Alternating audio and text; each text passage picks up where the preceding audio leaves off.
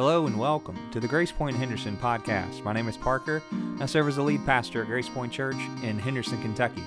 This is a continuation of our series through the book of 1 Peter in part 2 of an exposition from 1 Peter chapter 2, verses 21 through 25. We hope you enjoy this episode of the Grace Point Henderson podcast. If you have your Bibles this morning, I'd love for you to turn them on. Turn them to the book of 1 Peter chapter number 2. We're going to conclude chapter 2 of 1 Peter. We've been looking at this for quite some time. Awfully been talking about submission, honoring those that are over us, and submitting to authorities for the sake of Christ, for the Lord's will, because you are a free people, to honor everyone, these imperatives that govern us. Love the brotherhood, love the church. Ultimately, we fear and honor the Lord, but we can also honor the emperor by submitting as well. We submit even in times of injustice. We see the present moment. We see, in light of a bigger reality, we see the Lord at work in our situation. We know that one day we will see this light momentary affliction working for an eternal weight of glory. But we also cannot see these verses without seeing Christ. He is our exemplar, and He is our suffering Savior. And we looked last week and ended with Isaiah 53. And that's a key passage that we need to keep in mind as we study these final 4 verses of 1 Peter chapter number 2. But I'm going to read them, and then we will dig into the text this morning. It says, "For this you have been called, because Christ also suffered for you, leaving an example so that you may follow in His steps. He committed no sin, nor was deceit found in His mouth. When He was reviled, He did not revile in return. When He suffered, He did not threaten, but continued entrusting Himself to Him who judges justly. He Himself bore our sins in His body on the tree, that we might die to sin and live to righteousness. By His wounds you have been healed, for you were continually straying like sheep. But now you have returned to the shepherd and overseer of your souls." Let's pray. Father, I pray that you would give us eyes to see and ears to hear this morning. God, that Jesus would go before us and that we would see Christ exalted in this text. But Father, how can we miss it? And by your Spirit, that you would allow us to hear your word and to receive it, to obey your word. God, help us to leave here changed, transformed, and empowered by the good news of Jesus Christ. For it is in His name we pray. Amen. I want to call your attention to a couple of things this morning. Point number 1 is I want you to see the substitute and salvation that Christ brings. Substitute and salvation. Notice verse 24. He says, He Himself bore our sins in His body on the tree, that we might die to sin and live to righteousness.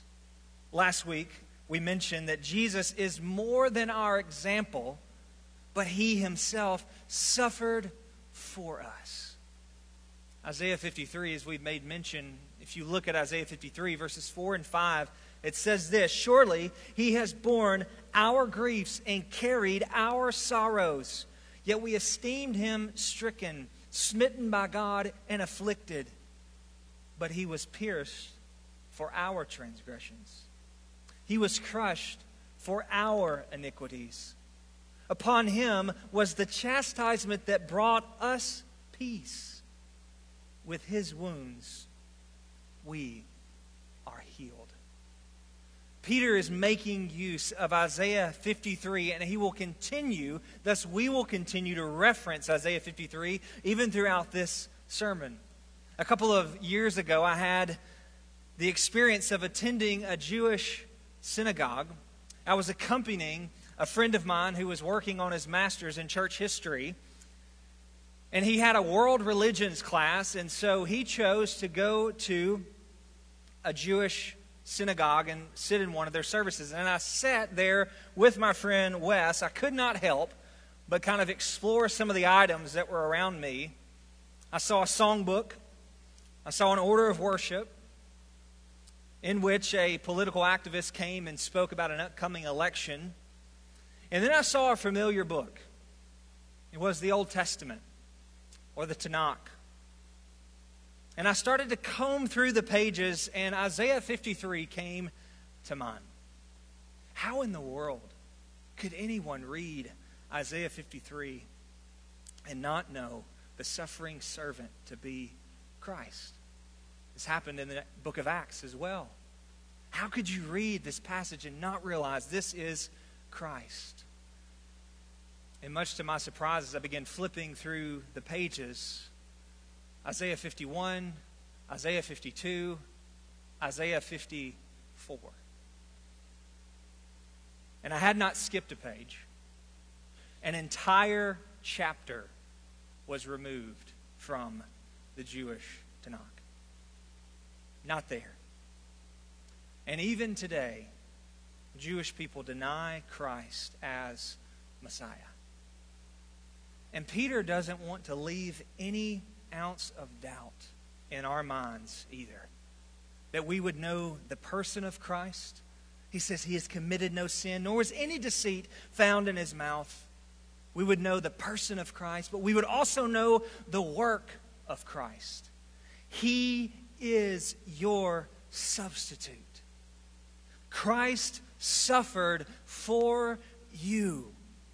And he himself bore our sins in his body on the tree. This is substitution. This is atonement.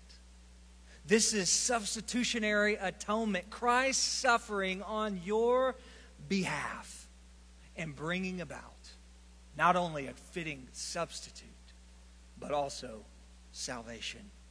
Look at verse 24 again. He himself bore our sin in his body on the tree, that we might die to sin and live to righteousness. For by his wounds you have been healed. Isaiah 53 verse 12. Yet he bore the sin of many, and he makes intercession for the transgressor. Peter knows those words fully and finally. Both Peter and Isaiah would have understood the background of the sacrificial system. Sin was a picture. It was pictured as a burden that was to be placed on the head of a sacrificial animal that was to be killed. The scripture says that for the wages of sin is death. Therefore, a sacrificial animal died in the place of sinners, namely those whose sin were confessed with the hands on the head of the animal in a fitting sacrifice. This is Leviticus chapter 4. It said, he shall bring the bull to the entrance of the tent of meeting before the Lord and lay his hand on the head of the bull and kill the bull before the Lord. Leviticus 4:15. And the elders of the congregation shall lay their hands on the head of the bull before the Lord, and the bull shall be killed before the Lord. It is a graphic demonstration and picture of a transfer of weight, or a transfer of the transgression of the sin of one, and transferring onto a proper substitute. And then there was this sprinkling of the blood that was of the sacrificed animal that marked the atonement, that the sin had been atoned for. Isaiah's depiction of this righteous servant is in Isaiah 53 is that this servant himself was sacrificed for a sin offering. He was struck with the death of the transgressions of his people. And he made an offering for sin, and thus bore the sin of many. You know, I think it's quite easy for us to remove this notion of sin. To say, Yes, he bore my sin. But we are so far removed from a Jewish sacrificial system that we sometimes could maybe think, well, what's the big deal? We have not witnessed the slaughter of lambs and bulls and goats to the altar of sacrifice like Peter had. We are too far removed from our sin, and we see our sins as something that's trivial, yet they are serious before God. And because of this, we miss the full weight of Christ's work. But Peter says, He Himself bore our sin in His body on the tree. The book of Deuteronomy speaks of a curse of God of anyone is hanged on a tree. Look at Deuteronomy 21, verses 22 and 23. This is getting at what Paul will speak of about the curse of the law. That under sin we are under a curse. And those who do not live according to the law will be condemned by the law. But He bore our sins in His body on the tree. Why would Peter make reference to this? He's speaking about a curse that was placed upon Christ. Deuteronomy 21. If a man has committed a crime punishable by death, and he is put to death, and you hang him on a tree, his body shall not remain all night on the tree, but you shall bury him the same day, for a hanged man is cursed by God.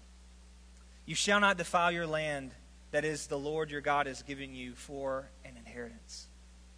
This was an indication that a man had been put to death for doing what is wrong and being in sin. This is God's judgment and humiliation for wrongdoers. And sin, the defilement of that, is to be removed from the people as quickly as possible. Therefore, they're supposed to bury him. Punishment has bore enough. He is accursed. He is put to death. He has been judged by the Lord. He's considered accursed by God because of his punishment. It was the sentence for wrongdoers. It is a sentence for those who are in sin. In Galatians chapter 3, you need to turn there and see this in light of Deuteronomy 21. Galatians chapter 3, Paul says in verse 10, all who rely on the law are under a curse. For everyone who does not abide by all things in the law. He's quoting from Deuteronomy 27. And the Apostle Paul goes on to say is that Christ, watch what he says in Galatians chapter 3, verse 13. In light of what Peter has said, in light of what Deuteronomy has said, Christ redeemed us from the curse of the law by becoming a curse for us. For it is written, cursed is everyone who hangs on a tree. So that in Christ the blessing of Abraham might come to the Gentiles, so that we might receive the promised Spirit through faith. You can't abide by the works of the law. You can't accomplish the works of the law. If you live according to the law, you will be accursed. Because you cannot keep that standard.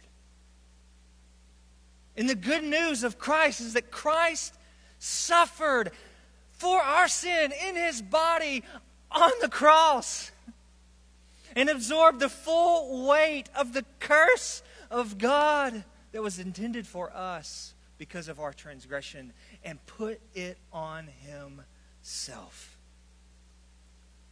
The pure, spotless Lamb of God being poured out for you, bearing the full weight of your offense before the Lord. He himself bore our sin in his body on a tree. He died a criminal and absorbed the curse. You are to be accursed. And Christ put it on himself. Peter is preaching in the book of Acts, and he's preaching before the Sanhedrin. And he says in Acts chapter 2, he says to the Sanhedrin, he says, you put him to death by putting him on a tree. But then the victory of God is that God raised him up. And Jesus, who was accursed, by becoming a curse for you, fulfilled what you couldn't in accordance to the law, and put all of your sin in his body on the tree, taking upon the full weight of your offense before God. He placed it on himself. We're so far removed from this context. We miss the full weight of this reality. And further, we live in a day of self-justification, of you're like you're doing Jesus a favor by becoming a part of his team. We don't wrestle with, we don't see the horror of our sin before the Lord and what is required of us because of sin. Instead, we compare, we justify, we complain, and we grumble. We pretend that we don't deserve anything but good from God. We ignore our selfishness. We ignore our hatred, our pride, our idolatry, our immorality, our unfaithfulness, our pursuit of worldly things. You know, don't we look nice on Sunday? Have you come to grips with your own depravity? With your own rebellion, with your own sin? Have you come to grips like Peter in seeing his Lord in Luke chapter 5 verse 8 in utter disgust of his sinfulness and says, away from me, Lord, away from me. I am a sinful man. Do you see your sin in that way? That you are a sinful man. God, away from me. I'm not worthy of this. Peter knew that reality. And he sees his Lord. He says, away from me. I'm a sinful man. To see Jesus crying on the cross, say, my God, why have you forsaken me? And to know that he was forsaken not because of your sin, not because of his sin, but because of our sin. Jesus is drinking the full cup of the wrath of God that is poured out against sin, and he did it for you and for me and for sinners and for us. Edmund Clowney, this will come up on the screen. Edmund Clowney said it this way. He says, if our death does not confront us with the wages of sin, then his death must. God takes sin seriously. God takes your sin seriously. And the full weight of it, Peter says, God placed on his Son. In your place was the spotless, sinless Lamb of God as a substitute for your atonement and salvation. Sinner, don't attempt to cover up your sin or to belittle your sin, but may it be laid bare, and may you feel and may you know the full weight of your offense before the Lord. May it rush to your mind, and in utter horror of your sinfulness and the offense before the Father, see and know that Christ has taken it on himself in his body on the cross. That's the gospel. That's the beauty of the gospel. That Christ suffered in our place. He bore your sins. By his wounds you have been healed. Verse 24. He is your substitute and salvation. Point number 2. He is also our strength and our shepherd. Verse 24 and 25. He himself bore our sin in his body on the tree that we might die to sin and live to righteousness. By his wounds you've been healed. For you were straying like sheep. And I said continually when I read it before, I have the NASB entrenched in my mind, and I'll explain to you why in just a moment. For you were straying like sheep and have now returned to the shepherd and overseer of your souls. Peter aims at an understanding this reality, an understanding what Christ has done, bearing our sin in his body on the tree, that we not be motivated to legalism or doism. But it would be undergirded by this gospel reality that Christ and what he has accomplished for us. And if he has done it, why in the world would you continue in the horror of sin? Do you see the danger of downplaying your sin? As if it's no big deal? You'll walk right back to it. Instead, he says you might die to sin and live to righteousness. There's this idea of dying and living, that in death, Peter says there is life that comes. What is that talking about? Flip over to the book of Romans. I want you to see this dynamic at work and the tension that's here and why it's important that we understand it. What shall we say? Are we to continue in sin that grace may abound? By no means. How can we who died to sin still live in it? We know that our old self was crucified with him in order that the body of sin might be brought to nothing, so that we would no longer be enslaved to sin. For one who has died has been set free for sin. Now, if we died with Christ and we believe that we will also live with him, we know that Christ, being raised from the dead, will never die again. Death no longer has dominion over him. For the death he died to sin once for all. But the life he lives to God. So you must also consider yourself dead to sin and alive to God in Christ Jesus. Let not sin, therefore, reign in your mortal bodies to make you obey its passions. Do not present your members to sin as instruments of unrighteousness, but present yourselves to God as those who've been brought from death to life, and your members to God as instruments for righteousness. For sin will have no dominion under you, since you are not under law, but under grace. And he goes into about being slaves to righteousness. There's death and there's life. And Peter, his point that he is making here is that we always view things in terms of doing. That the human heart loves to and is bent towards legalism. Peter is aiming at something driven not by your effort or human exertion, but rather by grace and by faith. Peter's response to you is this: it is not do. Peter's argument is that it has been done. It's already been accomplished, so die. And in dying, you live.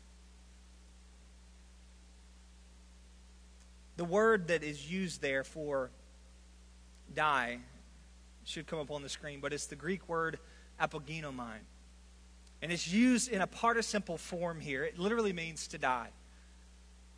And in being used in a participle form, it indicates how believers are to live righteously. It's a participle. Or the way in which you complete the action that Peter is aiming for. And the verbal idea is that you would live to righteousness. How do I live to righteousness? I'm sure in our human legalistic heart, we can come up with a lot of ways to live to righteousness. And every one of them says, I need to do this and do this and do this. And Peter says, die. It's been done. And it's not about your human exertion or effort. It's about dying to self in light of the gospel. He himself bore our sins on the tree in his body that we might die to sin and live to righteousness. Peter's point is that Christ's finished work accomplished something for you. It's more than just a pardon. It's power over sin. It's more than just your escape and pardon. It's power and victory and freedom from sin. Christ has done this. And in doing so, gives you a new way to live. Not in sin, but to righteousness. It's always grounded in the gospel. It's always grounded in what Christ has done. 1 Peter 4:1, since therefore Christ suffered in the flesh. So Christ has done it. Arm yourself with the same way of thinking, for whoever has suffered in the flesh has ceased from sin, so as to live the rest of your time in the flesh no longer for human passions, but for the will of God.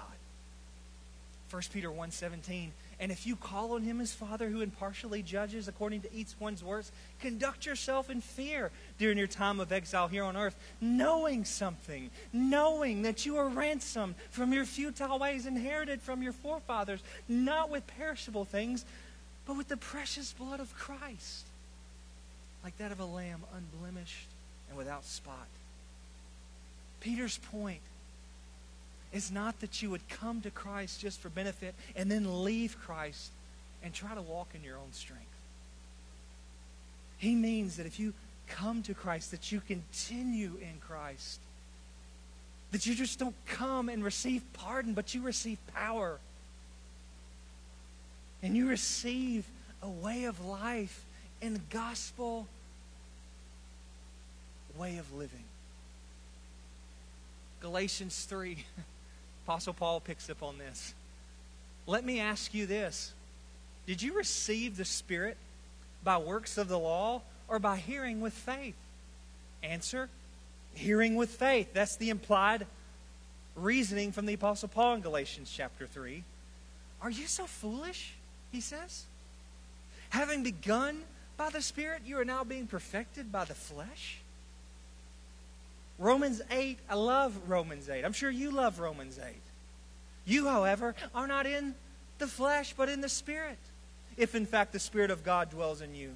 Anyone who does not have the Spirit of Christ does not belong to him. But if Christ is in you, although the body is dead because of sin, the Spirit is life because of righteousness. If the Spirit of him who raised Jesus from the dead dwells in you, he who raised Christ Jesus from the dead will also give life to your mortal bodies through his Spirit who dwells in you.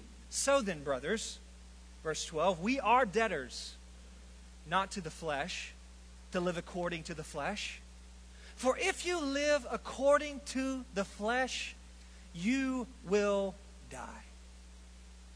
But if, don't miss that, by the Spirit, put to death the deeds of the body, you will live. You continue to walk in the power of the gospel. You continue to walk in his Spirit who is at work within you. Not in the power of the flesh. Die to self. And in doing so, die to sin. And in that, live to righteousness. Peter continues to drive this point home. Why does it matter? Why does it matter that we don't attempt to merely come to Christ and then walk away in our own power? Why does that matter? Peter answers in verse 25. For you were straying like sheep. I'm getting ahead of myself. You were straying like sheep.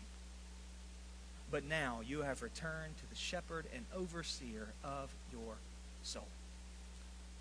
He is our shepherd. The word that's used here for straying, it is an active tense of the word, is that you were straying. It wasn't that you just strayed and then stopped straying. is that you are straying over and over and over and over again. That's why the NASB, if you're reading it, says, for you are continually straying like sheep. In other words, the bent of your heart was to stray away from the Lord. And Peter says, you are straying over and over and over and over and over again. But now, God's done something about it. Isaiah 53, all of us like sheep have gone astray. We've turned away, every one of us, to his own way, and the Lord has laid on him the iniquity of us all. And Peter is pointing us to this reality that God does not only save us, he is not just our substitute and our atonement, he is also our source of strength, but he is also, the Lord is a gracious shepherd who pursues his flock and his people and restores them. God does that work. In Ezekiel 34, it'll come up on the screen, Ezekiel speaks of the bad shepherds of Israel. We've referenced this a few times. It is a key passage in seeing what Christ has done and accomplished for his people.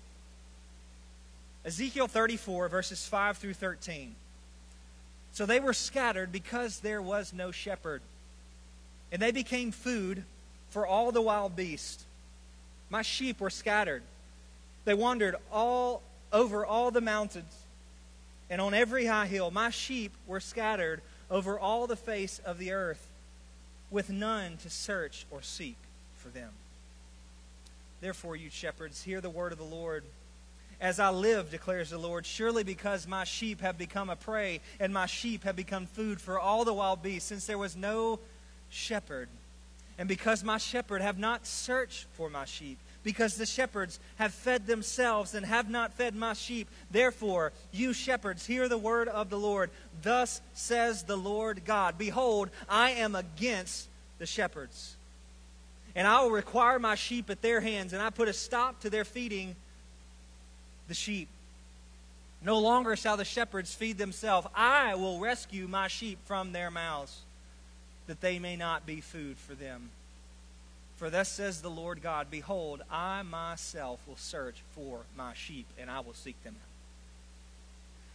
out. As a shepherd who seeks out the flock when he is among his sheep that has been scattered, so I will seek out my sheep. And I will rescue them from all places where they have been scattered on the day of clouds and with thick darkness. And I will bring them out from the peoples and gather them out from the countries. And I will bring them into their own land. And I will feed them on the mountain of Israel, by the ravines and all the inhabited places of the country. Ezekiel is condemning the false shepherds for not seeking the lost sheep of Israel, and pledges that the Lord himself will come and gather his sheep. And Jesus comes into the New Testament and he says, I am the good shepherd who lays down his life for the sheep. John 10:16. Luke 15, the parable of the lost sheep. Jesus has described himself as a shepherd who is seeking that which is lost.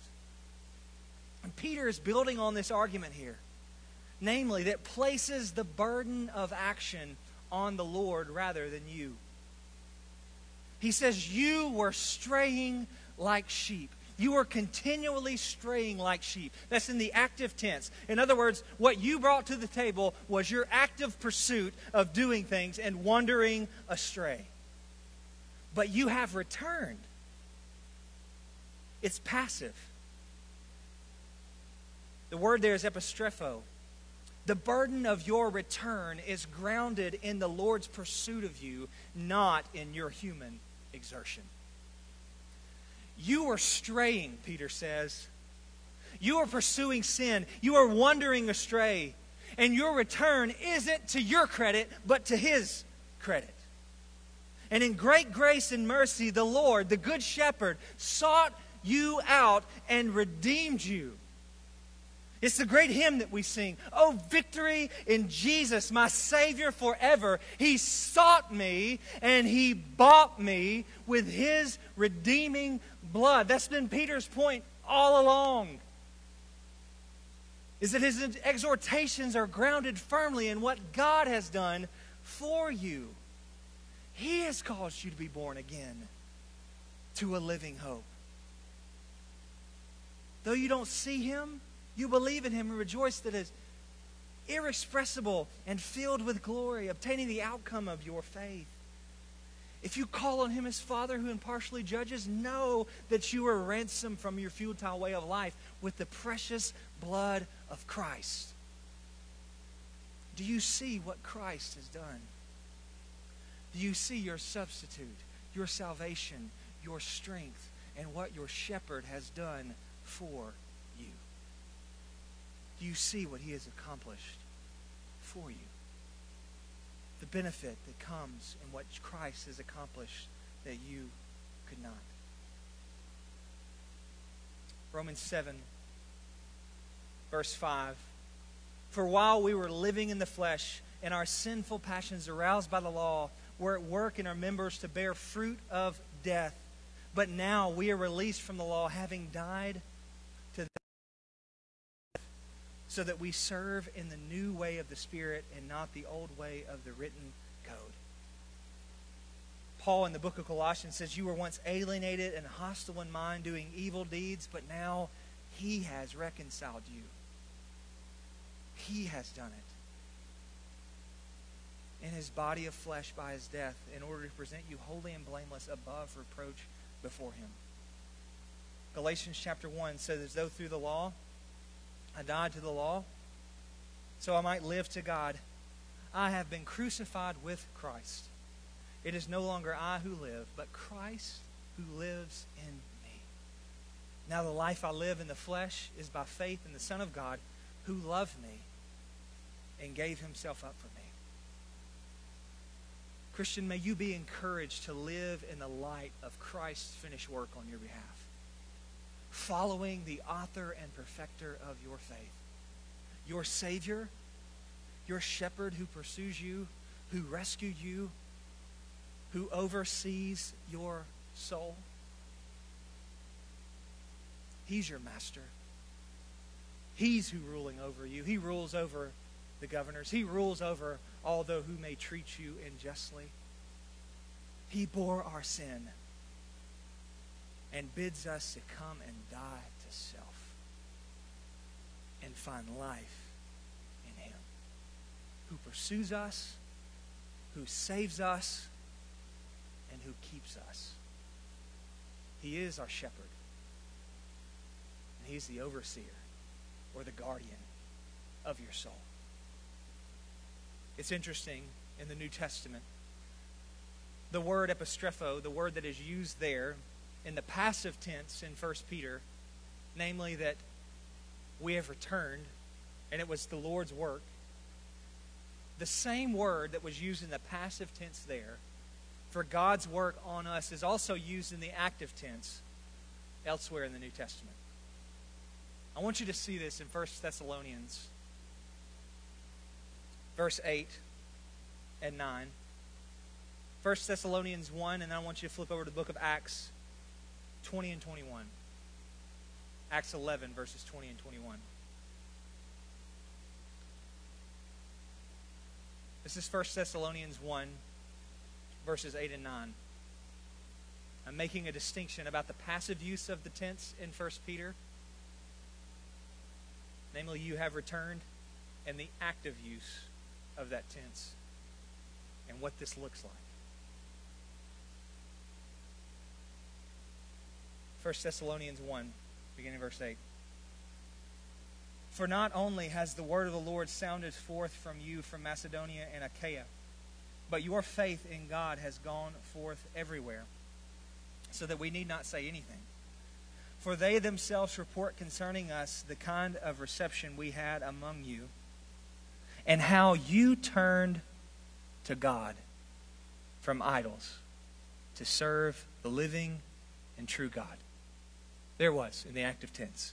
How you turned to God from idols. Active. You did that. Active tense there. Acts 11, verse 20 and 21. But there were some of you, men of Cyprus and Cyrene, who on coming to Antioch spoke to the Hellenists, also preaching the Lord Jesus. And the hand of the Lord was with them, And a great number who believed turned to the Lord. There it is. Active tense.